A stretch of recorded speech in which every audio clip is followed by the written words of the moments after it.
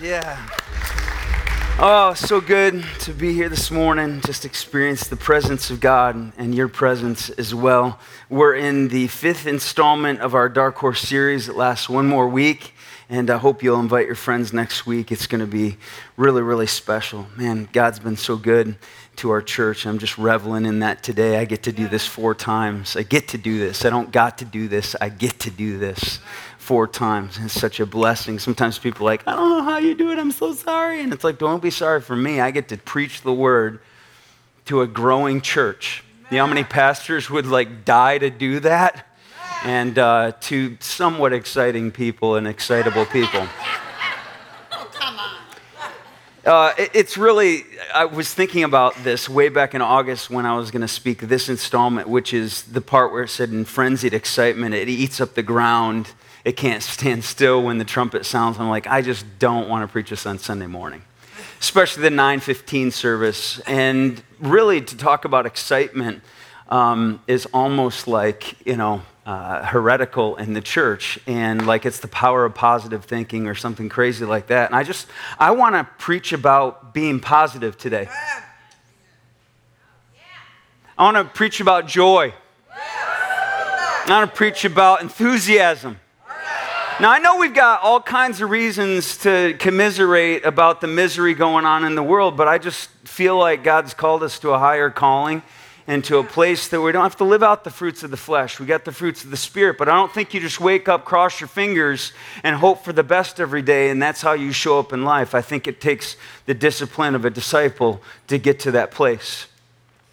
So we've been reading a passage of Scripture where God is talking to Job and just about the physique and the psyche of the horse. And I've just found this to be a powerful passage in just showing me through the horse how I'm to live. If the glory of the horse is this strong and powerful, how much more the glory of mankind, the crown of his creation, created in his image, to bear out his image to the world. It says in Job 39, starting at verse 19, do you give the horse its strength? Anybody needs strength today?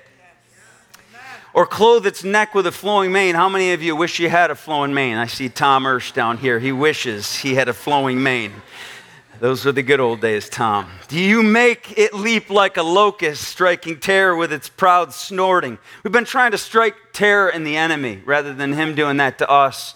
Us waking up and saying, wait, no, you are sent running and packing, because greater is he that is in us than he that is in the world. And sin might be great, but Jesus is greater. Your shame might be great, but Jesus is stronger than that. We believe in the overcoming power of God.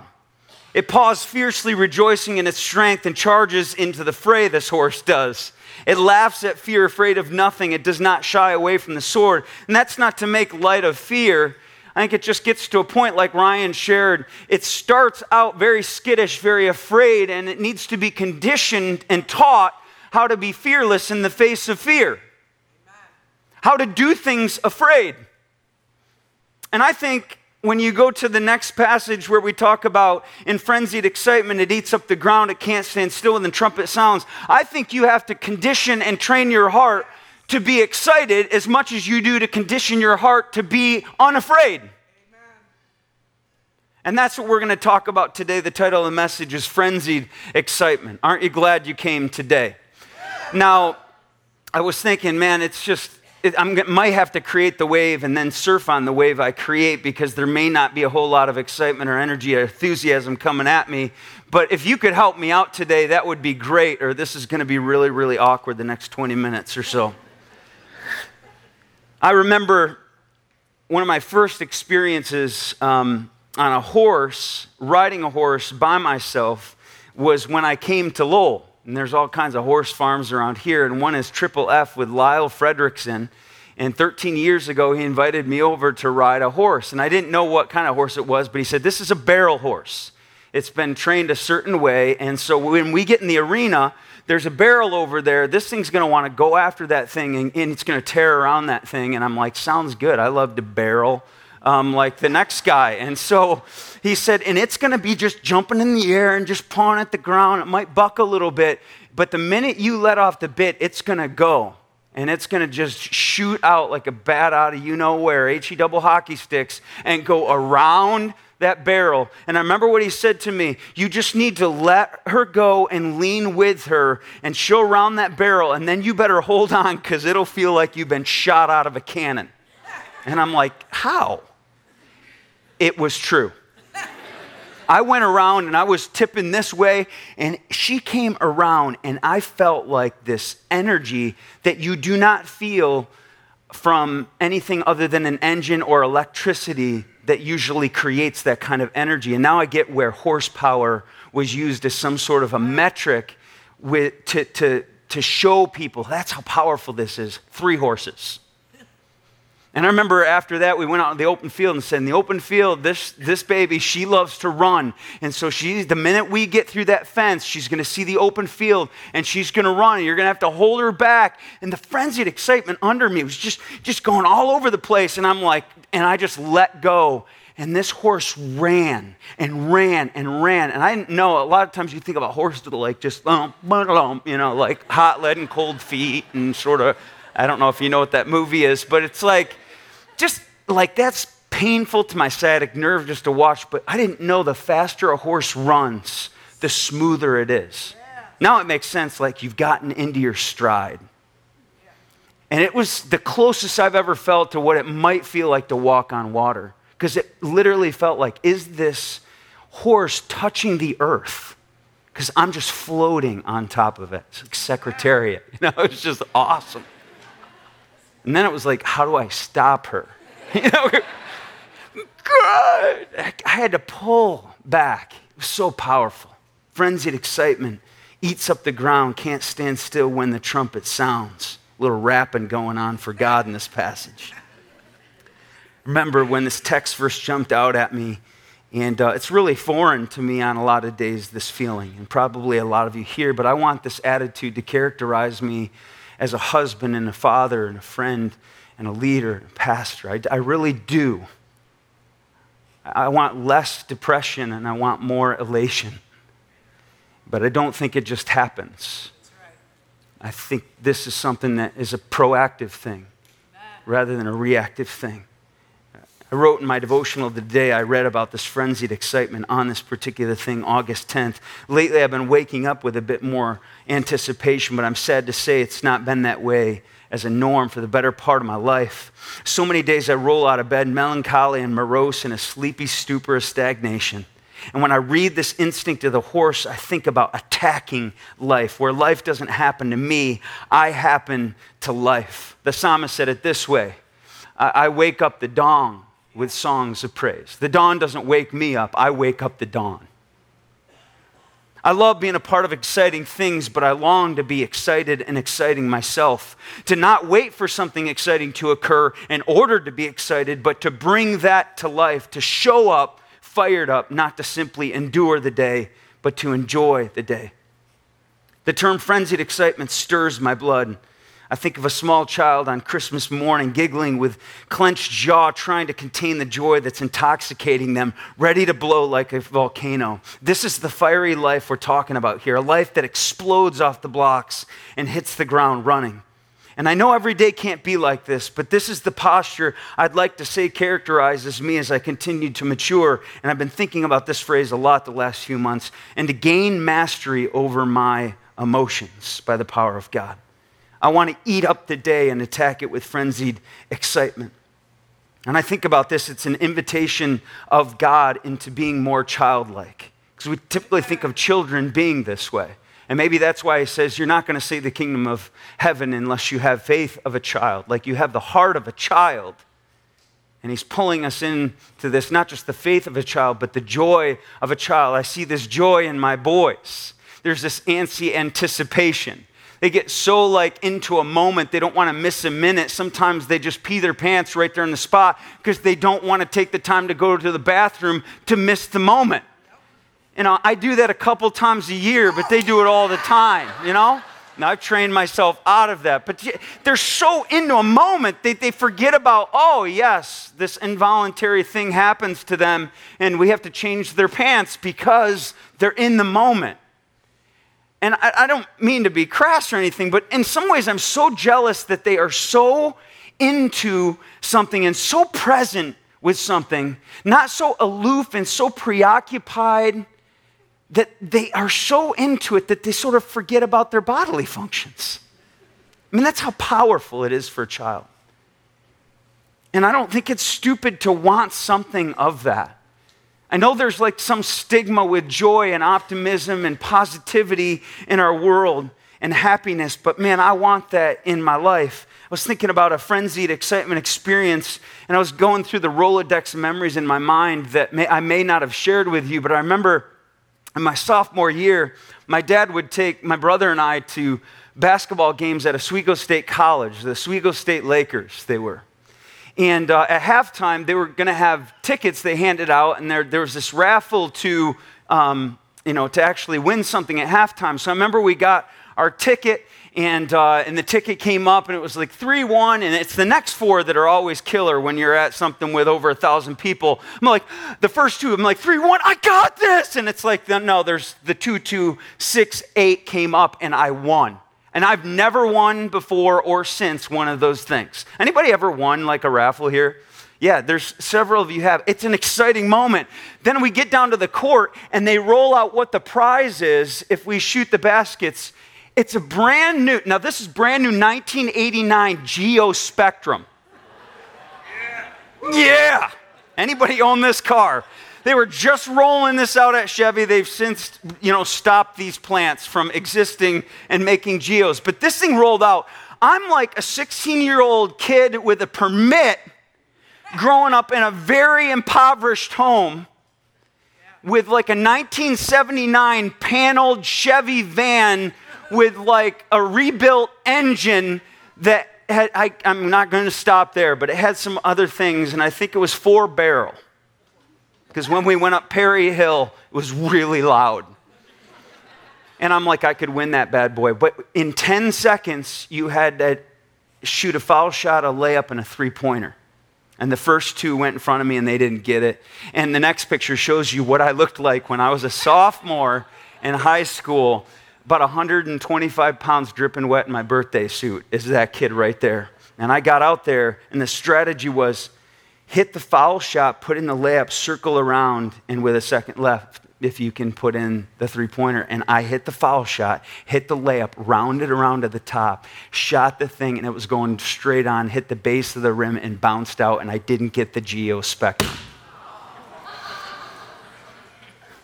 That's not funny at all. But that was one of the best days of my life, I'm telling you. That anticipation, that joy, it was just coursing through my veins. You ever had those kinds of experiences? You remember that frenzied excitement where you eat up the ground? I know it kind of seems pie in the sky and like a fool's dream. Like there's no way I could live with frenzied excitement in this sort of smash mouth, breakneck, cutthroat culture that we live in. And I want to be careful I'm not pretending that this excited life is easy, because it takes deliberate and disciplined approach for sure. But that's part of being a disciple, is discipline. To let this mind be in you, or this mindset be in you that was in Christ Jesus. To set your affections on things above, not on things on the earth, right? To renew your mind. These are verses in the Bible that are just so critical, it just doesn't happen. And I don't look around me and see a lot of excited or exciting people. A lot of people just kind of are dreading the day before they even hit the ground in the morning, and they're dead on arrival. Do you ever feel like you're dead on arrival to a day? I do. And I think most people are just miserable and cynical and critical if they're just left to their own devices and their own natural impulses of functioning in the flesh that day. At least I am. And I think, like fear, you got to condition yourself to be filled with enthusiasm. Just this last Tuesday, I woke up in the morning, and it was about 6 o'clock in the morning. It was still dark out, and I had something come into my mind. And most people, I think, have a misconception of me that I'm really passionate and really upbeat and incredibly optimistic and incredibly happy and joyful and life-giving all the time. I have to actually condition myself to get in that mood or attitude in the morning. Sorry to break the news to you. I'm human.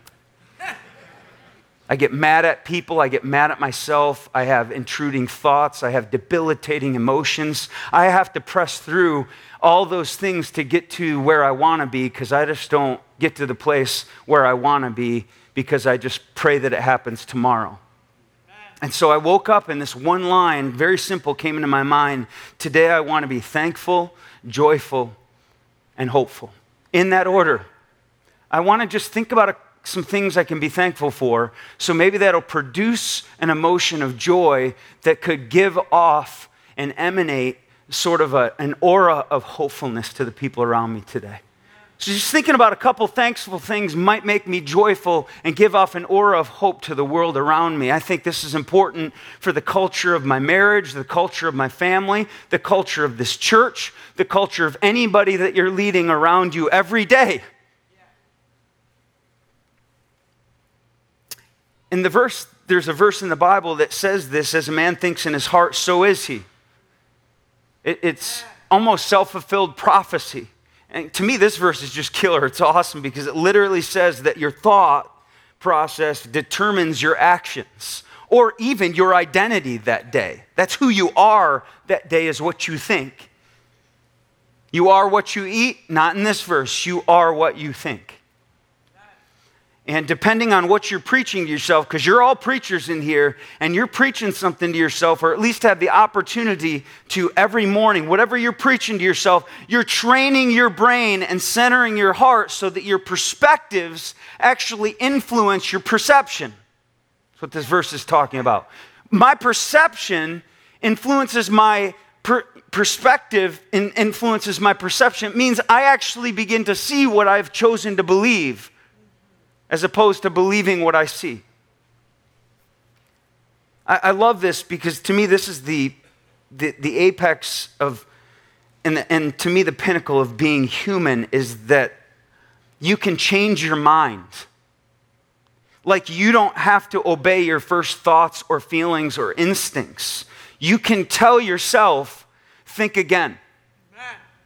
In the morning when you have a wrong thought, or a wrong feeling, or a wrong instinct, you can just stop yourself and say, think again, think again, think again, think this thought, and it can change and determine who you are and what you do that day. Paul said it like this, 2 Corinthians chapter 10, he said, we've got to take captive our every thought and make it obedient to Christ. So the thought comes, you capture it, and then you bring it under submission to the lordship of his heart and his emotion and his mindset. That's the ability that we have as believers. And I want that. And we all have 24 hours in our day. And it's amazing to me that some people sort of gut it out and some people eat it up.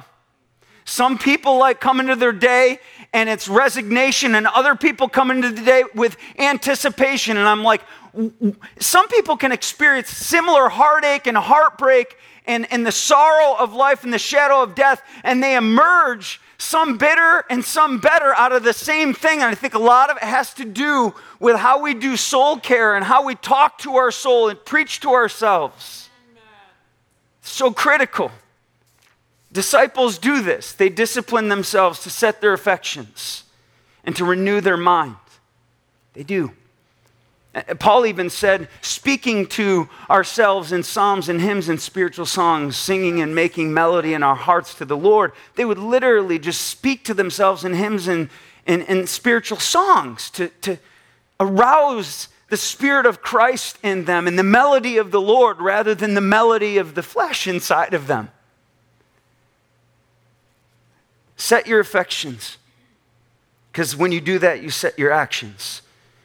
I've already said this, but perspective leads to perception, leads to posture. Another way of saying it is your belief causes your how you behold to change how you behave or what you become. This is a powerful thing about affections and actions. I have never used a Michigan illustration, but I'm going to use one. I've never before, and I may never again, but I saw on ESPN that Jim Harbaugh, with his team, they're doing drills in they're out there and they're doing these drills and they're sweating, they're doing suicides and they're training hard. In the middle of training, maybe you don't know this, he yells out, "Who's got it better than us?" And they all chant, "No one." Who's got it better than us? No one. Let's try this in this place. I'm going to say that. You got to say it back to me. Who's got it better than us? No one. Twice as loud. Who's got it better than us? No one. No one. Why do you do something like that? Because you're setting your mind. You're setting your emotions. You're setting your affections. You want your actions to respond. And this isn't the power of positive thinking. This is the power of the ability we've been given by God to change our mind. Get a mindset and get some altitude so that we can change our attitude. God, I want to see what you see, to feel what you feel today. I know what I see. I know what I feel. Give me some altitude so that I can see and feel what you do. I call this verse in Frenzied Excitement, he eats up the ground. The way that I think about it is I got to heat it up if I'm going to eat it up. If I'm going to eat up the day, I got to, in the beginning of the day, heat up my heart. So whatever you see in me is me early in the morning heating it up. I heat it up. And sometimes it takes a long time to heat up, but I stay as long as it takes to heat it up so that I can eat it up. Because I don't get today back. I don't get this moment back. There might be somebody here that comes to church one time, and that's one shot. Don't miss your chance to blow. This opportunity comes once in a lifetime, right? You got to lose yourself in the movement the moment you own it. You better never let it go. You got to look in the mirror and say to yourself, heat it up, buddy. I did it this morning, 6 a.m. It's game time. It's game time, baby. It's game time. I'm not in sports anymore, but I'm still in the game. And there's a lot at stake. And I don't care about the Lions or Ohio State or Michigan State or your favorite race car driver. We're talking about what is life and death, the souls of mankind hovering in these plastic seats today. Yeah. I got to heat it up for that. I got to heat it up for my wife. I'm all about that. But she's got to heat it up for me too, or it doesn't work very well. So we are both trying to keep it heated. And heat it up for my kids. You got to heat it up for your business. You got to heat it up for the employees underneath you. Because we're not just vision casters, we're culture casters. Amen.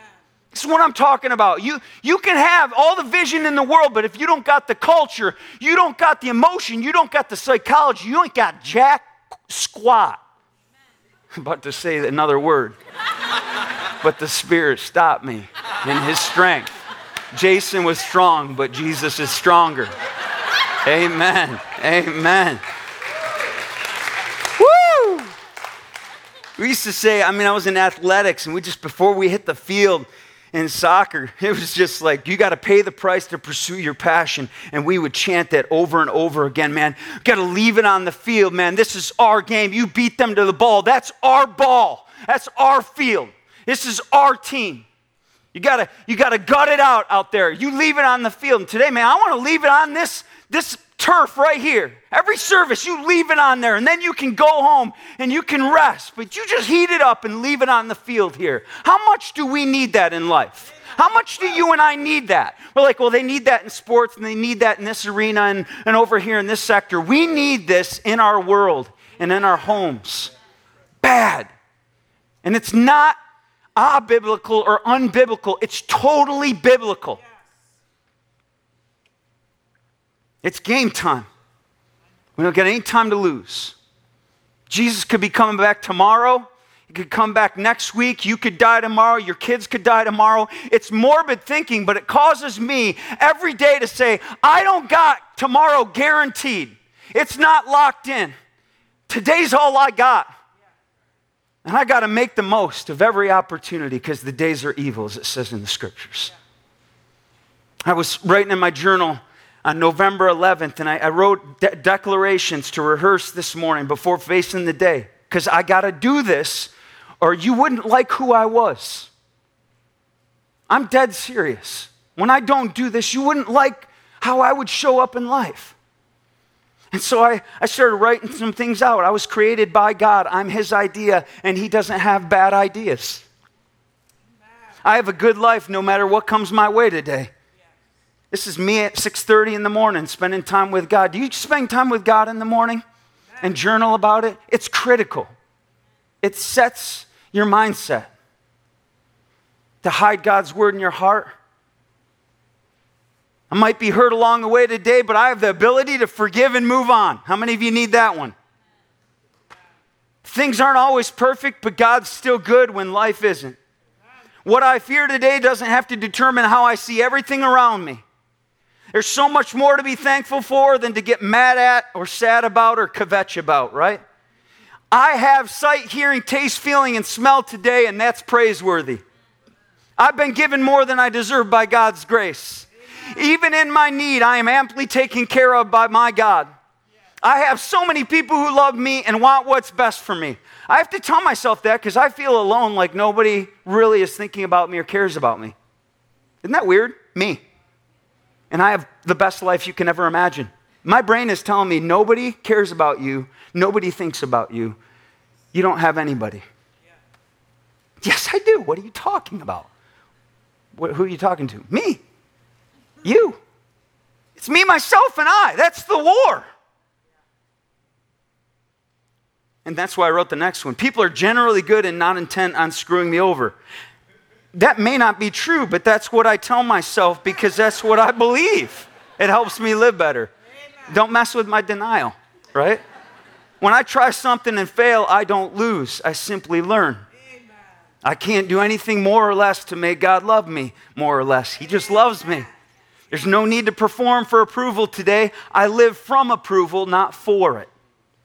I must live by faith and trust God even when I don't see reasons or results. We got to train our brain. Got to train our brain. I was going to the Y this week. I was asking people, how are you doing? It's amazing what comes out of their mouth. And a lot of times it's negative, but there's some positive things. I heard, I have nothing to complain about. I love that one. Just somebody decided that day when people asked them, you got nothing to complain about. Another one is better than I deserve. Another said, living the dream. And I think it was a little sarcastic, but yeah, could be worse. One guy I asked, how are you doing? He said, if I was any better, I'd be twins. And I was like, Which afterward, I actually Googled it. What the heck does that mean? And it means you like your life so much, you wish there were two of you. And I'm like, there's not a lot of people I know that wish another one of them could be reproduced on this planet. I'm not just joking. And there's just some things that I've experienced frenzied excitement. As recently as 3 weeks ago, going to the prison and baptizing 65 prisoners that really are lifers, most of them in prison. And just seeing them baptized, declaring, and the excitement that they had and being able to pray over them. And all we are is in this sort of, this four walls. There's no lights. There's nothing. There's just music from a piano and these guys singing. And I remember at the end, we sang Power of Your Love. And guys started chanting, Jesus, Jesus, Jesus, Jesus. And we started just chanting this with all these prisoners. And I'm like, this is incredible. They are in prison. We're baptizing guys behind bars, and the joy is in this place. Amen.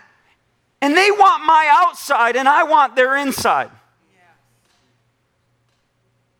It's the same way when I went over to Swaziland for the first time back in 2011. This is me, and this first time I went over by myself, I just remember, man, they want what I have, and I want what they have. And maybe we can get in a relationship and we can supply what they need and they can supply what we need, which is just a huge infusion of joy and contentment and gratitude and laughter. I remember seeing this site and I'm like, I just can't let that go on. I'm bringing this to my church and we're going to feed a whole orphanage. And we do that every year. We give every December so that we feed these kids, because then they get up and sing. And see those two ladies in the back with the pots to feed them? Those are Timbale women. You've heard that. They make those bags out there for real, and all of what you buy, all the proceeds go directly to them to give them gainful employment, 120 of them, so they can feed 2,500 of these little kids over there. And we're synced up with them, and we think about them on the other side of the world, because they've got this frenzied excitement where they eat up the ground. They can't stand still. And I'm like, we need you and you need us. Yes. They got a word over there. It's called yebo, and it means yes. And you hear that all the time. Yes, yebo, yebo, yebo. I thought about a verse that I memorized back when I was early in youth ministry. It was, yes, Lord, walking in the way of your truth. We eagerly wait for you. For your name and your renown are the desire of our hearts. Yes, Lord. It isn't like, tell me the question, I'll let you know whether it's yes. It's God, the answer is yes, now you tell me the question. I want people to look at my life and see yes. I want to live a yes life is what I'm talking about today. I mean, do you ever get out with people and you just look at them, it's like, nope. Nope. Nope. And then you look at hope, hope, hope, nope, hope, nope, nope, nope, nope, nope, nope, hope. I want my life to be hope. I want my life to be yes, not no, nope. And we can do this. Frenzied excitement, heat it up and then eat it up every day. I want to show you a documentary of our team that went over, and we sent over Cody, and he got our own authentic footage of our team as they went over, and I hope you can feel the story. It's done in documentary form so that you can go and take a trip over there and feel the heartbeat of these kids and these people that we love so much that we're given to this month. Check this out.